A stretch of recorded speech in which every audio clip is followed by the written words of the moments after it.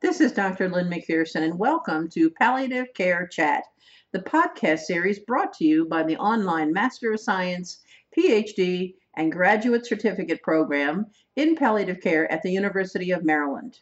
I am delighted to welcome you to our podcast series titled Founders, Leaders, and Futurists in Palliative Care, a series I have recorded with Connie Dolan to support coursework in the PhD in palliative care offered by the University of Maryland, Baltimore. Good afternoon, everyone. My name is Connie Dolan, and I'm one of the faculty with the PhD program at the University of Maryland. And this is another one of our podcasts for the PhD, the first course. And I am joined here by Dr. Lynn McPherson, who is the director of the Master's and PhD program of the Graduate School of the University of Maryland. And our guest today is Denise Hess, who is got quite a number of personalities. She's a faculty member for the master's program. She's also a chaplain by training, which she'll talk about that. She's also been leading the Supportive Care Coalition as it was and is in this transition.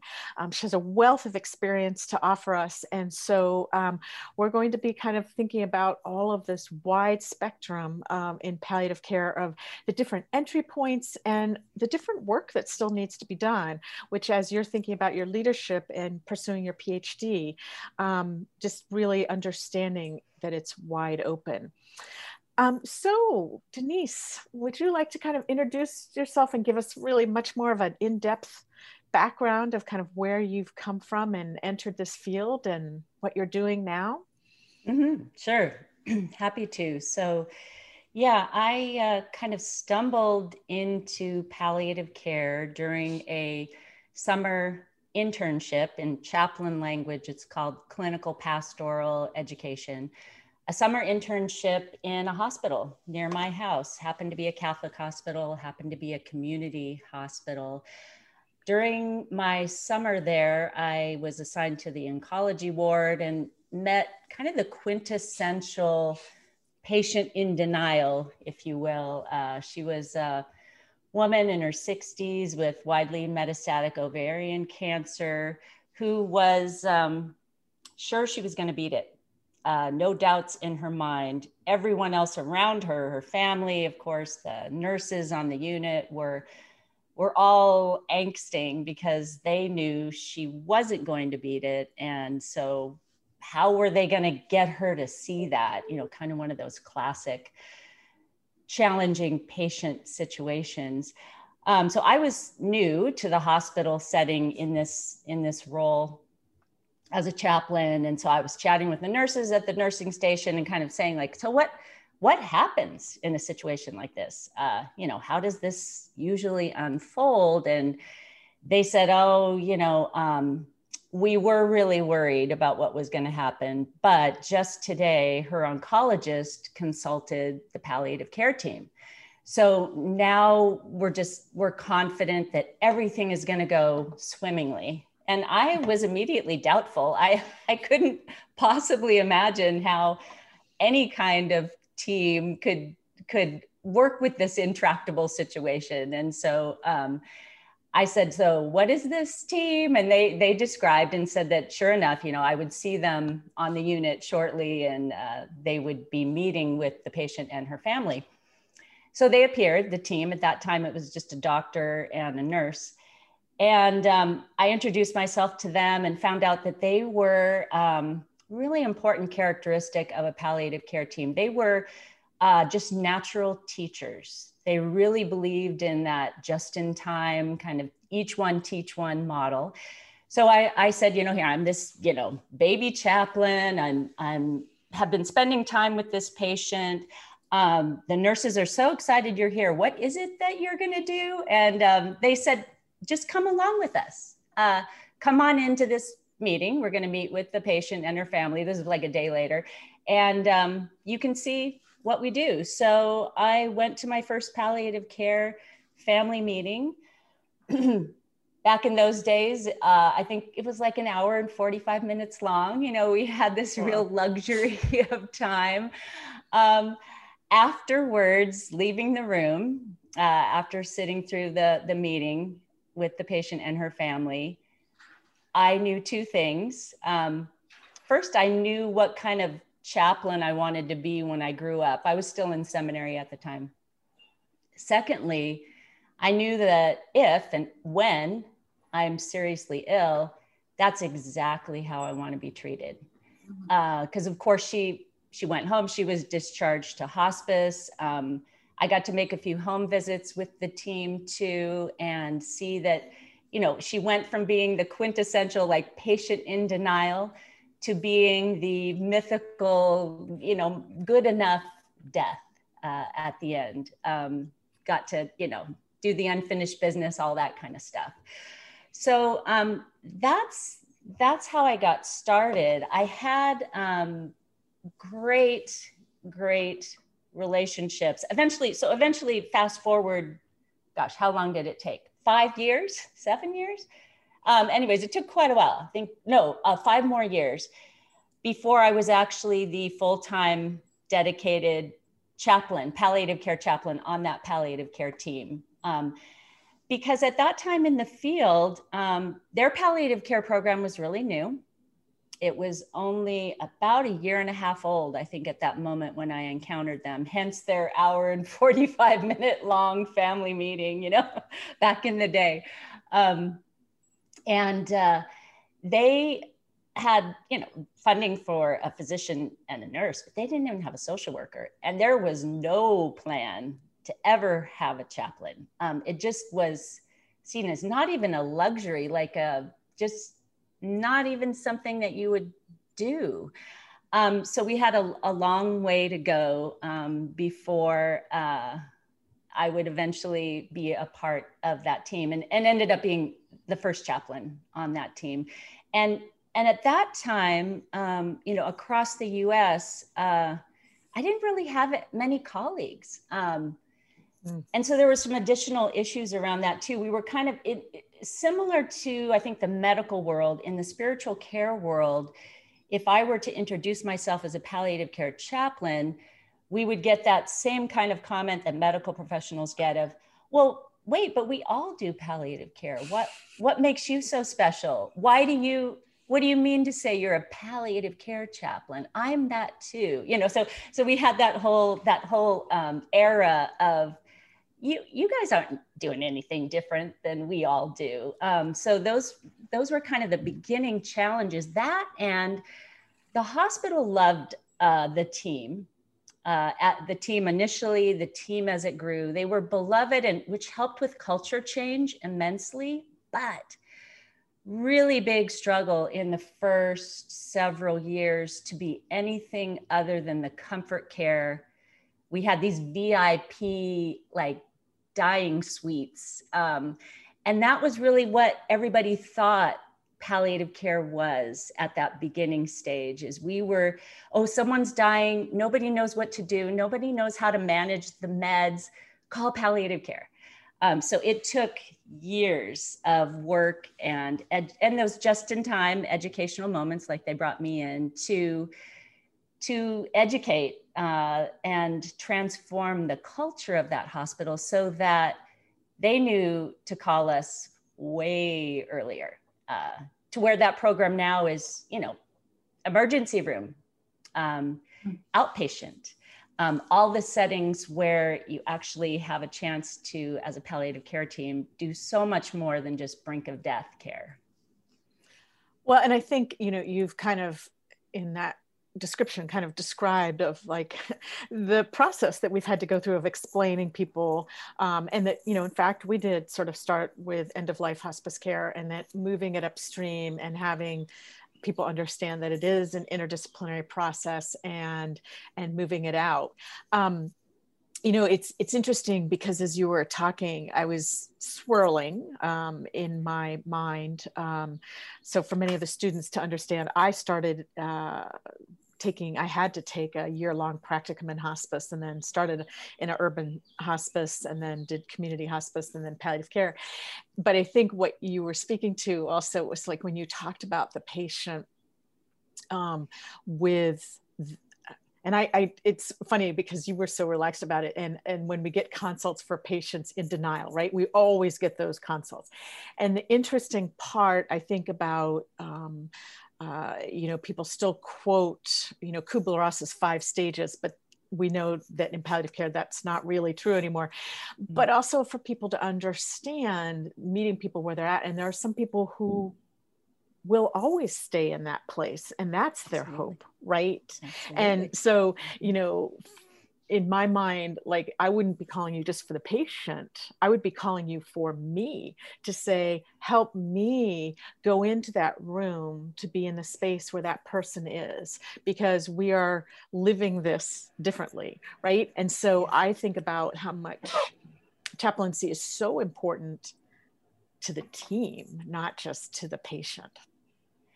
So true. So true. And, again, thankfully, I feel like I did not have a representative experience as a palliative care chaplain. I think I had an exemplary experience, because when I was finally, so just to backtrack a bit. So, I think there's that phrase, I don't think it's common just to Catholic healthcare, no margin, no mission. In my story, it really ended up being no sister, no mission, because the team fought for years to fund my position. It was just an uphill battle until one of the Catholic sisters who was still walking the halls of the hospital at that time said, you know what, chief exec of said hospital, you are going to make this happen. And then it happened. And thankfully so my team kind of fought for me to be there for a long time before I got there, which is a wonderful thing, because then when I got there, my physician and the nurse manager colleagues, they already had a really well-formed vision for what a chaplain could be and do on a team. And the main component was exactly what you just described. Team wellness. I mean, yes, of course, it's assumed you'll be there for the patients and their family members, their loved ones, and their spiritual and existential and meaning-making and suffering-related needs. But they had this huge vision for, Denise, what can we do so that as a team we can thrive? And our team mantra, if you will, was the quality of our work is only going to be as good as the quality of our team. And that was what we lived by. So we had, these thematic reflections. We had regular offsite retreats. We had lunches together every day, and then offsite lunch every Friday. We had, they were just so open. They would pretty much have gone with just about any wellness idea I had. They were really fun and experimental. So long before it was popular, we were sitting in the hospital chapel practicing mindfulness meditation every day at lunch for 10 minutes. They really got that vision, and it was such a source of job satisfaction to me, because, we all, I think if folks in this program, folks drawn to this kind of program, we all kind of sense that teamwork, that palliative care is a team sport. And to the degree that we really lean into that team and let each other practice at the full scope of our expertise and license, just the better off we're all going to be and feel about the work. And my team really, really did that for me. And I'm assuming, I hope, of course, that it benefited the team, but it made me from the beginning have a very expansive view of chaplaincy, just beyond well, Denise, the meeting is now over. Will you say a prayer? I would have died on the vine if that was the extent of my role. Or this patient's crying. Will you go see them and talk to them? I mean, yes, of course, I'm happy to do those things. But if that's the extent of the chaplain role, you're missing out. Everybody's missing out. So you bring up two questions that from what you said. One, I worry though, so this well-being, because, I also feel we need to think about the team health of the chaplain and the social worker. And I'm always worried that they're, quote, responsible for the team, and yet they're part of the team. So where do we kind of say they're not responsible? Because I have always thought about, you have your family of choice, and then you have your work family. Yeah. But your work family, you have to kind of think about how do you take care of all the members of the family. And you can't, in the work part, you don't want to have parents, right? You want to kind of all be siblings that are kind of working together.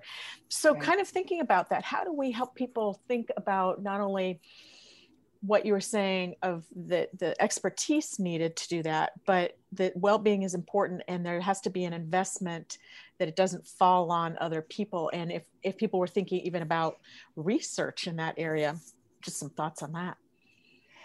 Yeah, so practically, I would say to my chaplain and social work colleagues out there, with regard to wellness, I think it works so well to lead by following. So any kind of thing that I came up with or came across in the literature or read a new book on, I really tilted towards things that were group-led and all hands on deck participatory. Because I think just intuitively, I knew that I needed this as much as my team members. Like I wasn't somehow exempt or made of Teflon and, therefore didn't need these things. So I think it's really, really important in crafting team wellness, whoever does it, that it really feels group-led. And of course, it kind of is birthed out of, ideally, group consensus and group acknowledgement, team acknowledgement that, yeah, this is what we need. And this particular format, I think, would work well for our particular team composition at this moment. Feedback is a really good example. So I would include honest and constructive feedback as part of team wellness. We had different iterations of our team, because of course there's always team turnover and changes in leadership, where we had to take team feedback off of the table because we had some folks on our team who had come to us prior to us so wounded by really poorly done feedback. And so when we talked about, hey, let's have this kind of team feedback, and we're going to put these really nice, cushy, safe, kind of trauma-informed, cushions around it, they were like, And so we put that to the side.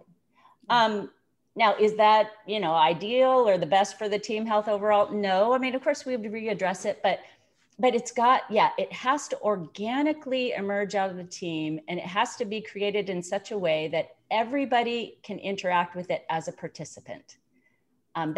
That's my, as you can tell, strong bias.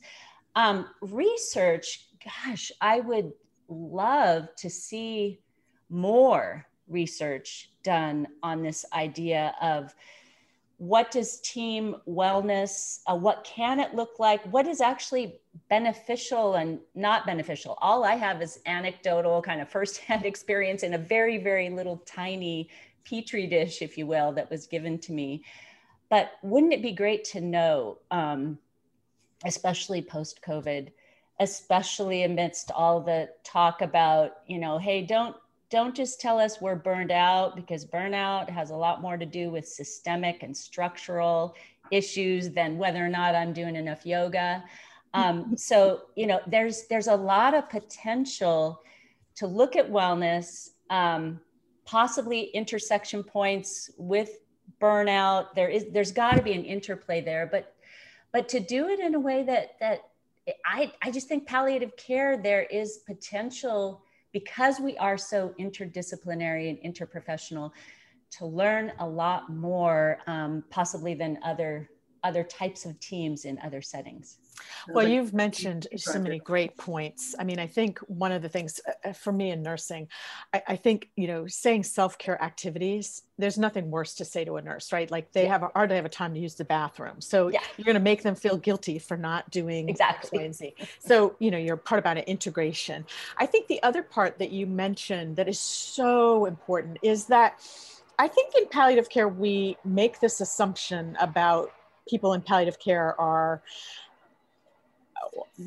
spending time in Oregon, earthy, crunchy, and, really feeling and all that. But you and I both know they're very different teams, and teams very much react to different parts.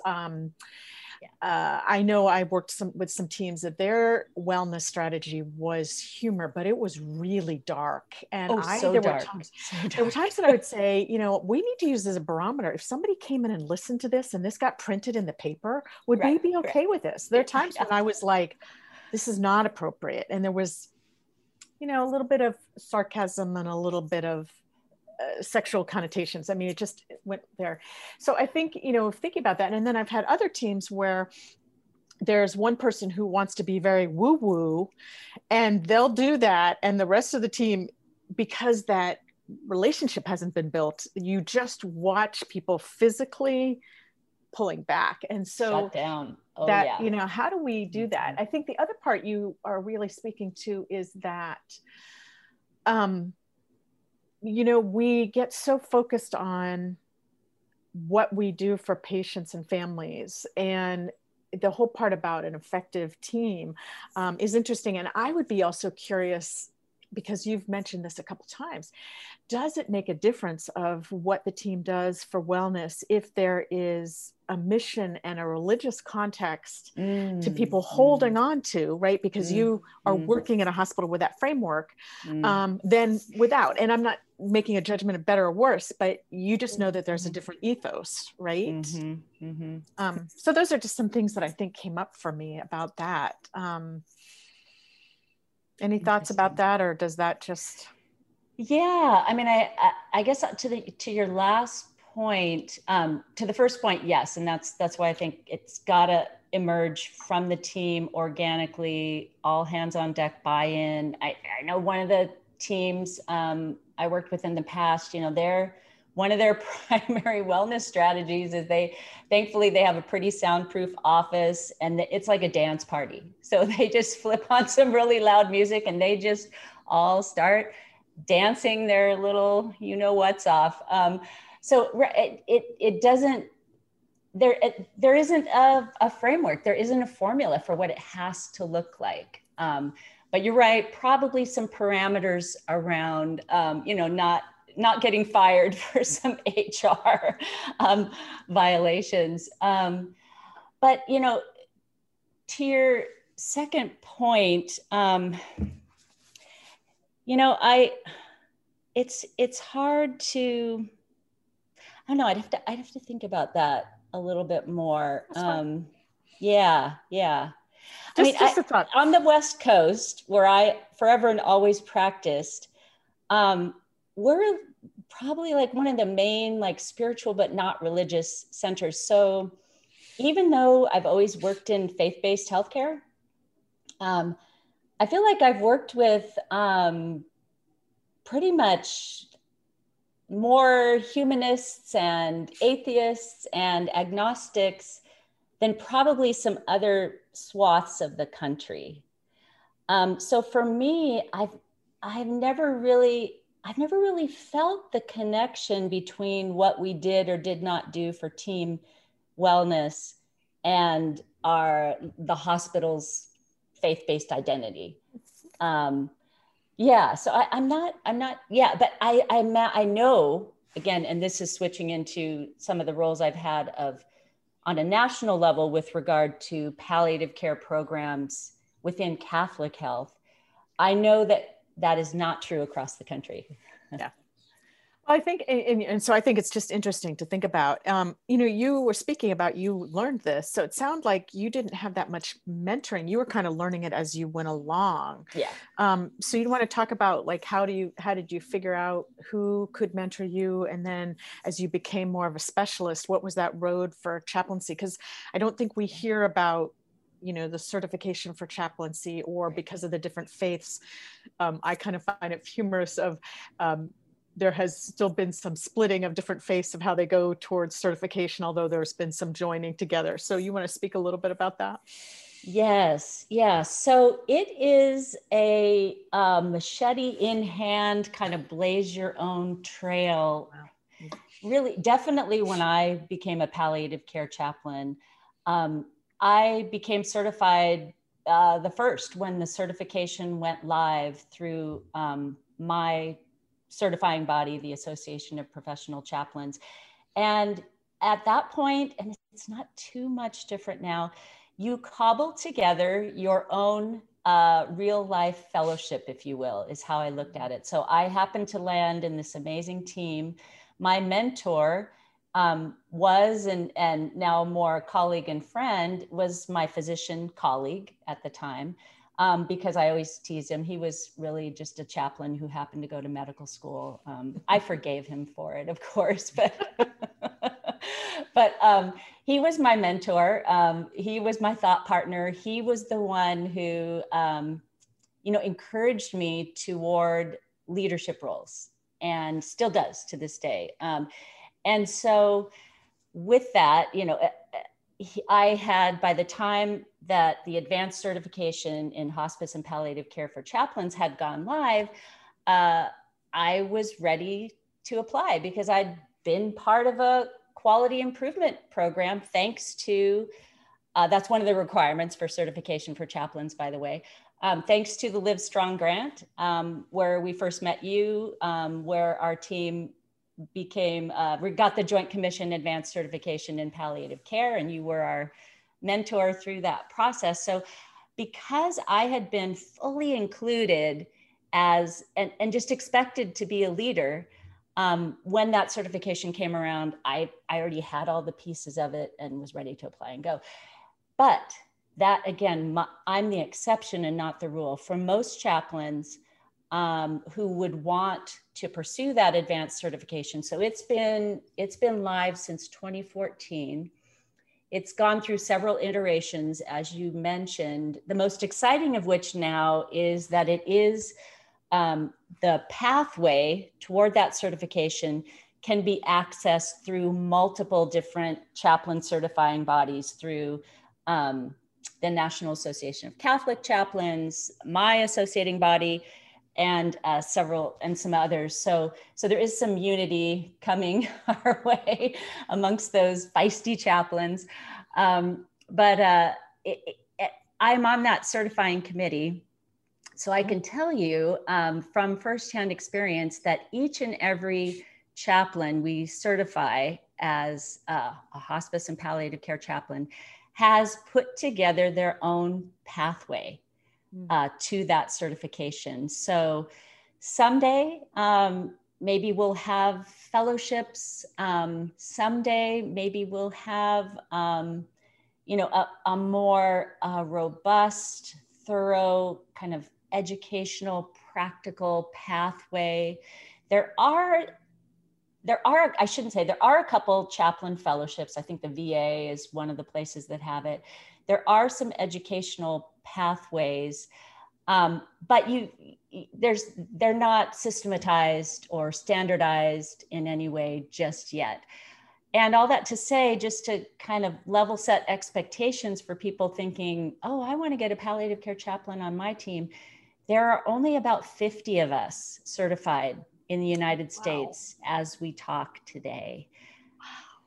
And lots of reasons for that. And that would be where I'd put on kind of my national leadership hat. But again, it points to how my experience was so rare. On the whole, chaplains, so you have to already be board certified to apply for the specialty certification. And chaplains aren't necessarily given the resources, the support, and the incentives that other disciplines are to get this certification. I mean, for example, just brass tacks, my role, I haven't heard of anyone's role or pay grade changing after they get the certification. And again, wouldn't you hope that chaplains would do it just for the love of humanity? But there is a practical aspect of where chaplains come to us and say, so why would I get this certification? Because I have to do all this extra stuff. I pay this money and my hospital is going to treat me exactly the same, or my hospice is going to treat me exactly the same. So there are some systemic, some reforms that could potentially help us in that way, that I hope will happen someday. Denise, I mean, I did not realize that the number was that low, so I'm sort of still stunned. And that speaks to me of a big area of leadership that I think in my mind, you know, we've talked to some of the other people. If we're going towards quality and thinking about that, you know, we can look at programs who have gotten certified, and now besides Joint Commission, there's DNV for hospitals.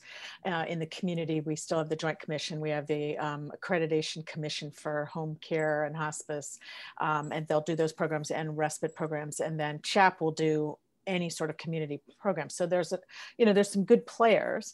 So but that's expensive for programs, right? And then you have to keep maintaining it. So for smaller programs, that might not be financially viable. I think for larger programs then we really think about, let's get our palliative care specialists certified, because that's a mark of excellence. But from what you're saying, there are so few that you can imagine that even that alone, you know, it's such an interesting statement, because usually at least people will pay for you to take the exam if you pass it, or, you know, in some of those incentives of education. But it sounds, I mean, I think one of the things that you're sort of saying to me is, we have kind of looked at this model where, hospice started out really as pretty nurse driven. In palliative care, it became academic and more physician driven. We're talking about healthcare reform. And if we're going to do real healthcare reform, it means that we have to change things as they were. And that means really embracing the whole teams. But I think the part that you've talked about that I find inspiring is, I mean, you have this wonderful leadership role now in sort of taking palliative care to the Catholic health system. And I'll let you explain it so I don't get it wrong. But I think your role as a chaplain to do that is really, really important. So do you want to talk to us a little bit about that?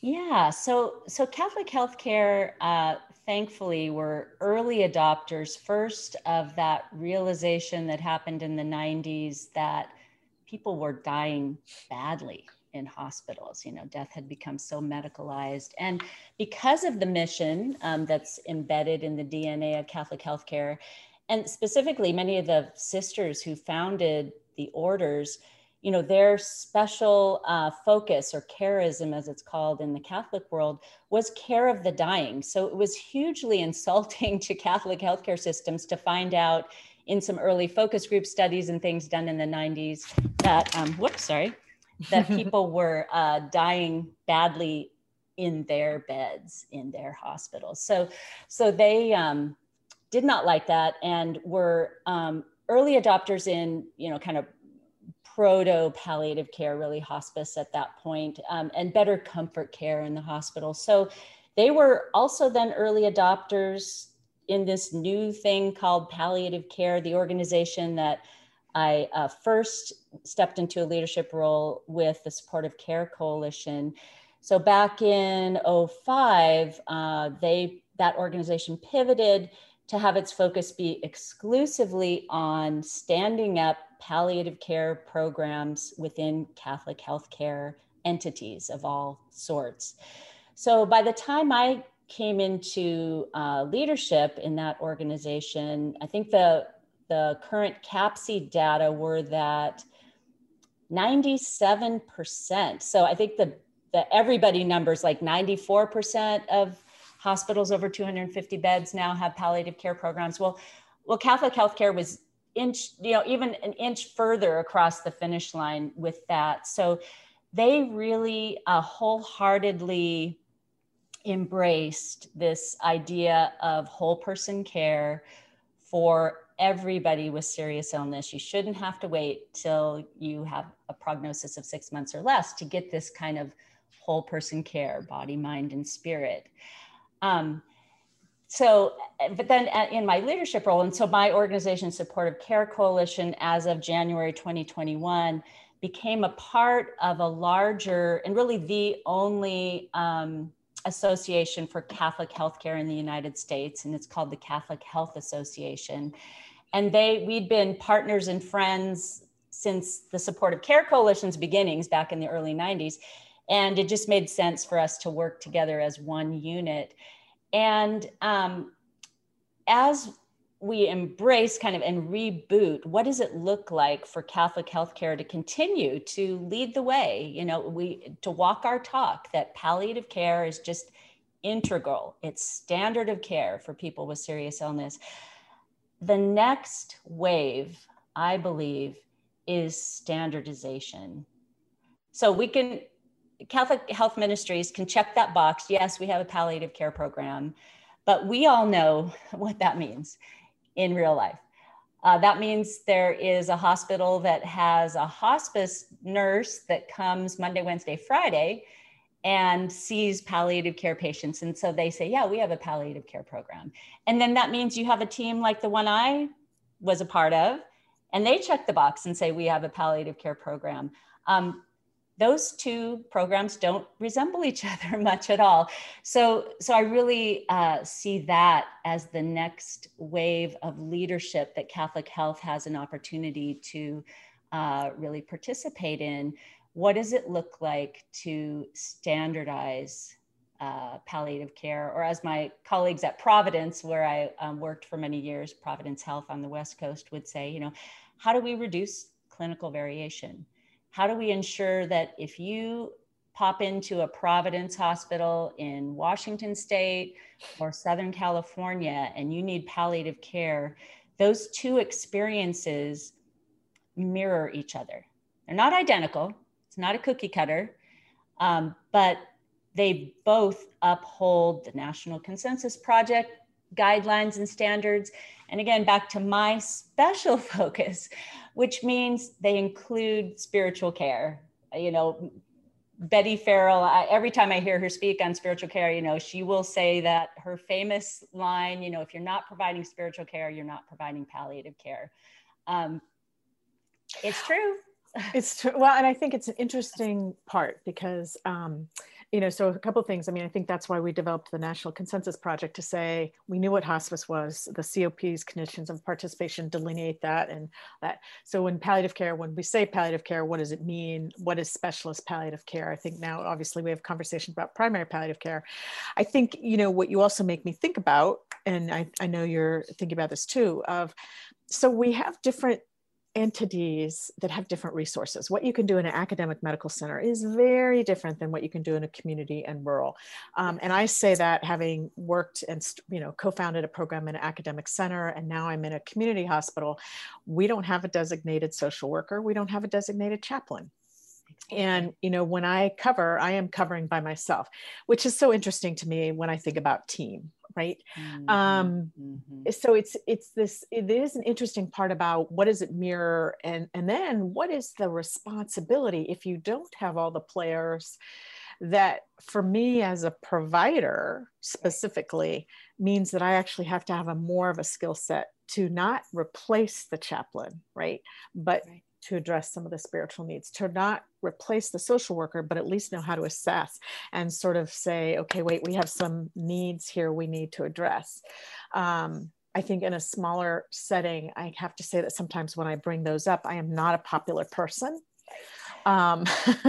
So it's just interesting, but I think that's, I think what you're doing and what you're saying for the future is, what can you do? And as you were talking, I was thinking, well, in one sense, if you have this mandate and it's within the Catholic Health Association, there's certainly something to be said because that's what happened at the VA, right? They said, okay, we're going to have palliative care across the system, but as we all know, there are different visions and they all have different things going on.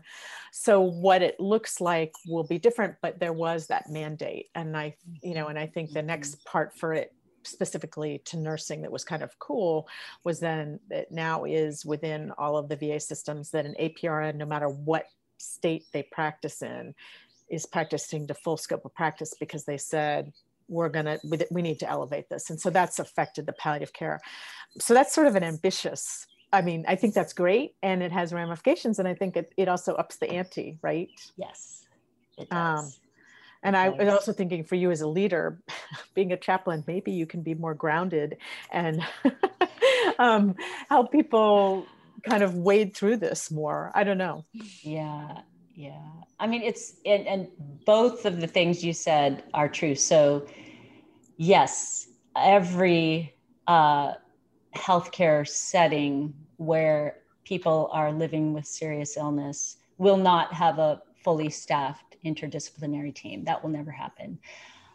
Yet, I will say that I am seeing some really cool things being done with telehealth and palliative care teams. I know some of our systems are experimenting with having a fully remote team that all they do, they're a palliative care team, they are interdisciplinary, and they are available for consults to these rural settings, mostly rural hospitals, that would never have any member of a palliative care team designated on site all the time. So I think technology will be an equalizer of sorts. And I do have to say too, that this is really near and dear to the heart of the Catholic Health Mission. Is we get very, very upset when we find out that people are being left out, disenfranchised, marginalized, not receiving certain services because of their zip code, or of course, because of their ethnic or racial or cultural background. Those things really, really irk us. So we get real creative about how to eliminate that. And to your point though, I mean, I love that you are a troublemaker, making good trouble, right? When you serve as a solo clinician. We know it's not the ideal, but we are working toward a world, a field where everybody does have some level of palliative care generalist skills, and that does include psychosocial and spiritual care. So we want everybody. I mean, folks who go through the master's program and the class in spiritual psychosocial care, we want everybody at the end to say, okay, deep breath. I don't need to, the minute they say something about God or religion or why is this happening to me, I don't need to immediately, get the chaplain over here, stat. I can pause and I can say something like, gosh, tell me more. It's not rocket science. And we all can be whole person care providers. And I think that is the beautiful contagion of palliative care, that we little by little, hopefully, are infecting the entire field of medicine with our good virus, which is pay attention to all of the person. Not just the organ, not just the diagnosis, but who they are, and do it skillfully, but with generalist level of skill, which I think is attainable. I think is possible. But I'm a super duper optimist. Well, when so you sort of said some things, and maybe you've answered the question. How will you feel like you've succeeded that? That this is, because it won't always be done right. We'll have turnover, but what do you see as kind of a measure of success? Oh, wow. Yeah, you're right. It kind of everything I've said, but I think, I also want to say, I don't want to discount, I don't want to put all of our success in the future. I also want to acknowledge, we've succeeded a lot already. And I don't want to discount, or not take a moment to savor and be content with the wonderful successes that we've had. I mean, just that the three of us are here doing this podcast under this umbrella is a massive success for the field. And, you know, sometimes I think about, gosh, palliative care, you know, we've been around forever, you know, kind of laboring in the field, sweat on our brow, you know, but then I think about, gosh, no, we really haven't been around that long. And look how far we've come. And so, yes, do we have so far to go? Yes. And I think success is going to look something like what we just talked about, you know, these specialized teams alongside these very well-trained generalists. It's exciting to hear the changes that are happening in education for physicians as physicians grow up through med school and beyond, and for nurses and for social workers and for chaplains. It's exciting to hear that finding out about palliative care potentially happens early in your educational formation. And I just think through those slowly infiltrative ways, success will be that palliative care is normative. It's the standard of care. It's expected. It's just a part of how medical care works when you have a serious illness. Can I jump in with a question? Of course. So, Denise, you teach in the master's program 604, which is psychosocial, spiritual, cultural care. And I teach the pain and symptom management course, which is 605 right after it. And we make all the students take both.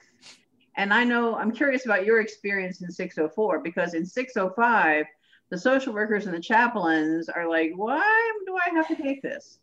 And there is a level of discomfort. But, you know, I'm a big fan of transdisciplinary preparation. I think the chaplain needs to understand what constipation looks like. And I think the pharmacist needs to be able to do a basic spiritual assessment. So what's your experience been with that in 604 with the non-social worker chaplain crew? Oh yeah, they're terrified.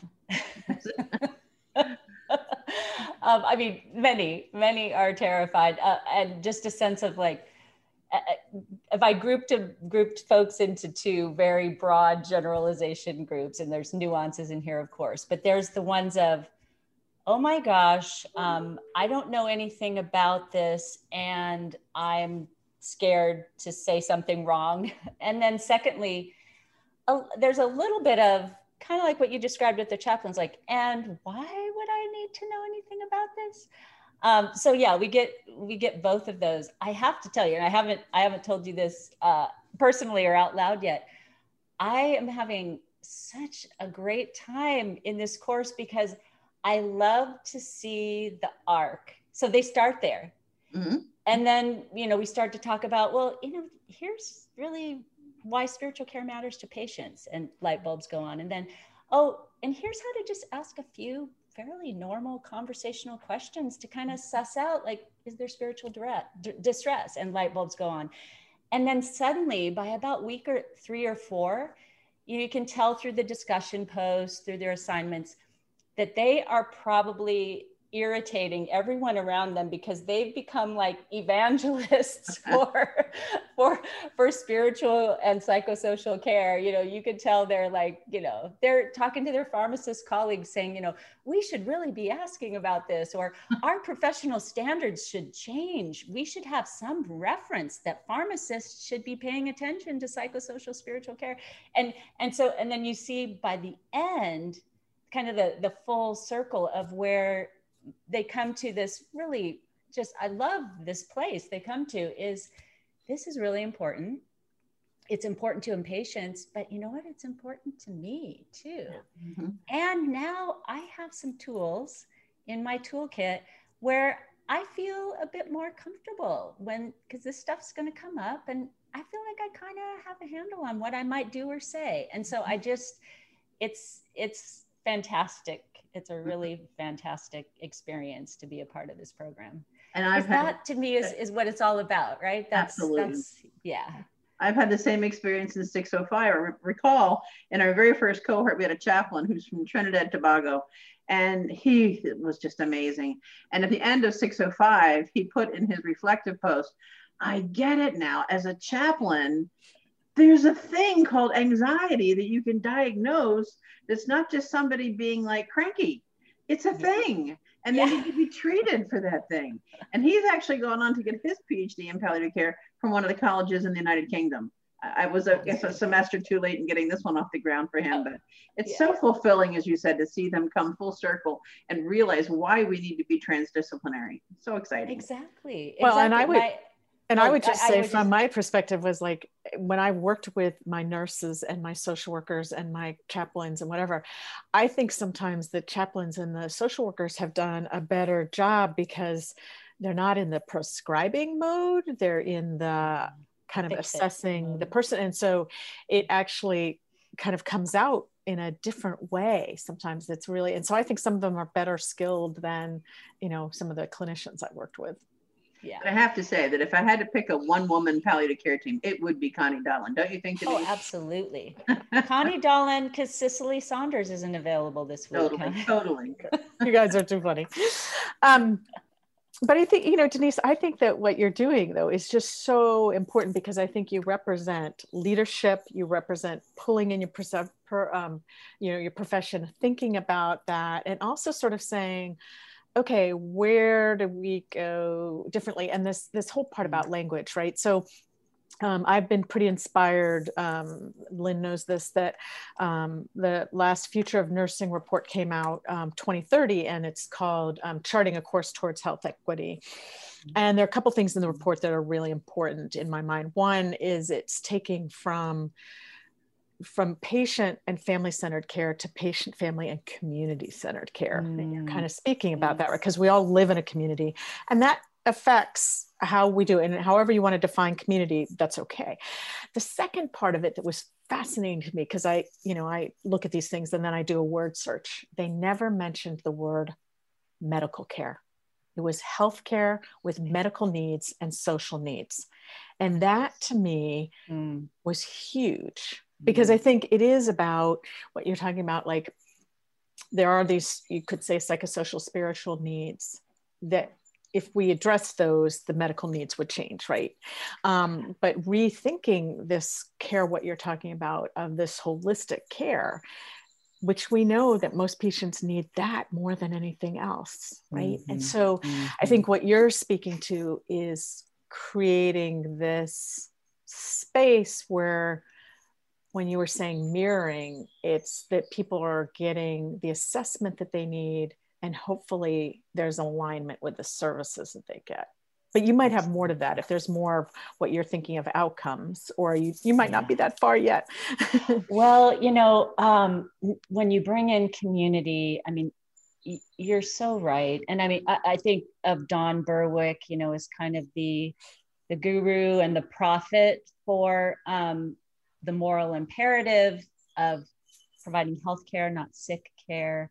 And how so much of what happens by the time someone enters a healthcare facility with a serious illness, so much of what happened prior to that out in the community remains unaddressed. And it goes back to all those old kind of aphorisms about, let's not just catch people as they fall over the cliff. Let's actually build a fence at the top of the cliff so people aren't falling over. And the social needs, AKA social determinants of health, all the different phrases being thrown around about that, are, to me, I guess, back to your question about outcomes. I mean, if I thought of the most expansive way that palliative care could help medicine re-envision itself, I would think that it would be that we would push our vision outside of our walls and into, I hope I'm not getting too political here, but into what COVID has revealed. We don't have a public health system. Right. We have a medical system that you can access when you're sick. And for many people, you don't get access to it until you're way too sick. Hence, hence I think of Stu Farber's quote, many people say palliative care is a workaround. It's filling a gap of a broken part of the medical system that ideally would be fixed. And again, that is one of the exciting things about our new work within the Catholic Health Association is their primary strategic focus right now. And they have issued a call to all members of the Catholic Health Association, which includes almost every Catholic hospital in the United States, to make specific commitments to diversity, equity, and inclusion. And to me, so that when they also at the same time adopted this expanded vision for hospice and palliative care, to me, those things are of a piece. They're not even two different things, because that's exactly where much of serious illness lives, are in the same communities, the same groups of people who are not already getting equitable access, are overlooked, are under-resourced. So to me, that all fits together. And I guess thanks, because you helped me think of my most expansive vision for palliative care is that it would change the way we conceive of medical care and push it out into these social needs that create the conditions where so much illness comes from.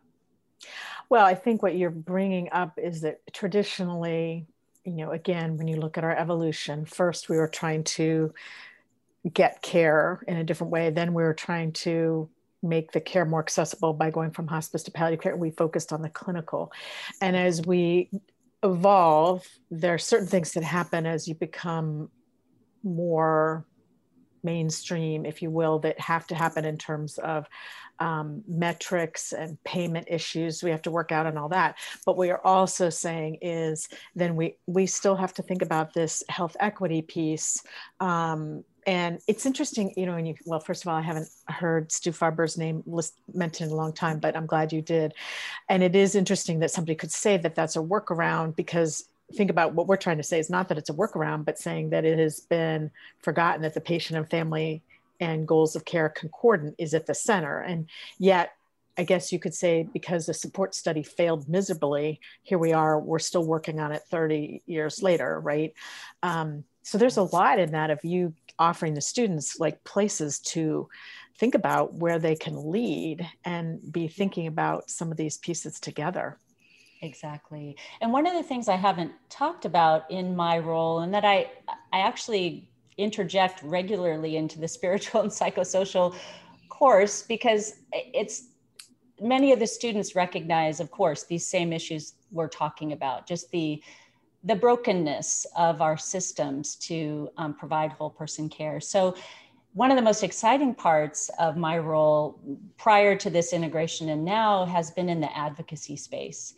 And there are, of course, PACHETA, the Palliative Care Hospice Education and Training Act, is working its way, potentially getting introduced in this session of Congress. Again, hopefully passed. I think we're on year 10 of working on that bill now, which folks on the Hill tell me is not that unusual for a bill of this size and focus.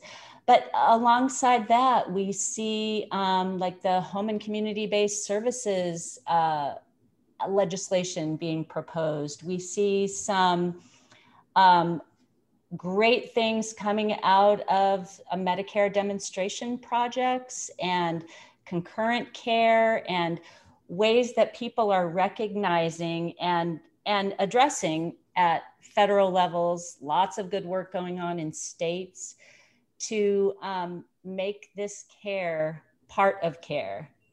You're right, and not in the Stu Farber sense of a workaround, but in the sense of it's always going to be here. Palliative care will always be here. Yet the philosophy and the call back to the heart of what healthcare is, again, will hopefully infiltrate, will transform all of healthcare to a degree. So it's a space that requires a lot of patience and long suffering, but I am hopeful about the advocacy space too. There are some exciting things happening, and more allies on the Hill, more and more people from Congress who have had a mother, a father, a grandmother. Well, gosh, even our own president has had a person, his son, with a serious illness, who get it on a deep and visceral level that things are not ideal for people with serious illness. So I hope for change on that level too. Well, he also understands grief and loss since he lost his wife tragically too. So that sets a different tone. Without you, you having to, reveal any secrets or, work, are there certain things that of your strategy in terms of doing this for an association? Because I think that's a really important part of leadership, of understanding you have this mandate, if you will, to infiltrate this in the association. But what are some of the tangible things that you're sort of trying to help bring forth change of actions? Mm-hmm. Yeah, good question. And yeah, I can speak to that on a high level. So part of our strategy continues to be the same strategy we had as when we were Supportive Care Coalition, is we really do believe and see great things happen through the simple power of convening. Mm-hmm. So as we are able to get people working in this field around the same tables, sharing their war stories, if you will, sharing their successes, and creating places where this cross-pollination can occur, a lot of good comes out of that. So that's a key part continuing of our strategy, is convening people who are doing this work in networking and educational ways, cross-pollination ways to share. It's just kind of that simple, almost back to how I was raised up as a chaplain, kind of an each one teach one. There's a simplicity and beauty in that. Hey, this is what we did and how it worked. And oh, really, we have that same problem. Let's talk more. Tell me how you overcame this challenge. Secondly, though, we have a great opportunity before us in this kind of collective of people working in Catholic healthcare to really venture into, and I mean, it might, I don't know, it might go as far, to use your word, as mandates or calls to action toward standardization, toward quality. And I think that is, I'm hoping and I'm planning that will be part of our strategy. How we work that out, the devil's in the details, but the convening, and then also the shared commitment. So some walking of our talk to actually staff up, to have more than, last count, there are 13 Catholic health hospitals that have the Joint Commission Advanced Certification in Palliative Care. Now, I think the grand total is still under 200-ish. Does that sound right to you? So not a terrible showing, given that, that certification remains challenging for many, many programs, as we talked about earlier. But my hope and vision would be that, again, that would be a place where Catholic healthcare would lead the way. Not only do we have programs, but we have programs that meet the national standards, and we can show it in these ways. Wow. Denise, you're, it's sort of an inspiration. I'm sort of thinking about of you as like a chaplain in this wonderful vision of people. And then there's this leadership role of showing this wonderful, collective leadership coming from a very mission-driven, internally North Star way. I mean, you convey that. And so I think that's inspiring, because I think we need to see leaders other than physicians who are doing this work to role model the change. And I just think your perspectives on where this has come from is really important for people, because it's the different voices of how people can step in and make a difference. So I have really enjoyed just having this time and hearing your voice. Lynn, do you have any other questions that you would like to ask? No, I think you're awesome, and I'm really delighted that you teach for us. Thank you. So it's Denise, an honor. It's yes, great fun. Well, thank you so much. This was lovely. And I know that for our students, you've really heard a lot of different points, from thinking about the individual to moving from a program to thinking of national, and to think about, different associations and thinking about the different steps. And so as you're thinking about moving into your next leadership, and we're asking you to say, okay, in this PhD program, where are you going to go? You've had yet really another great example of different places that you can step in.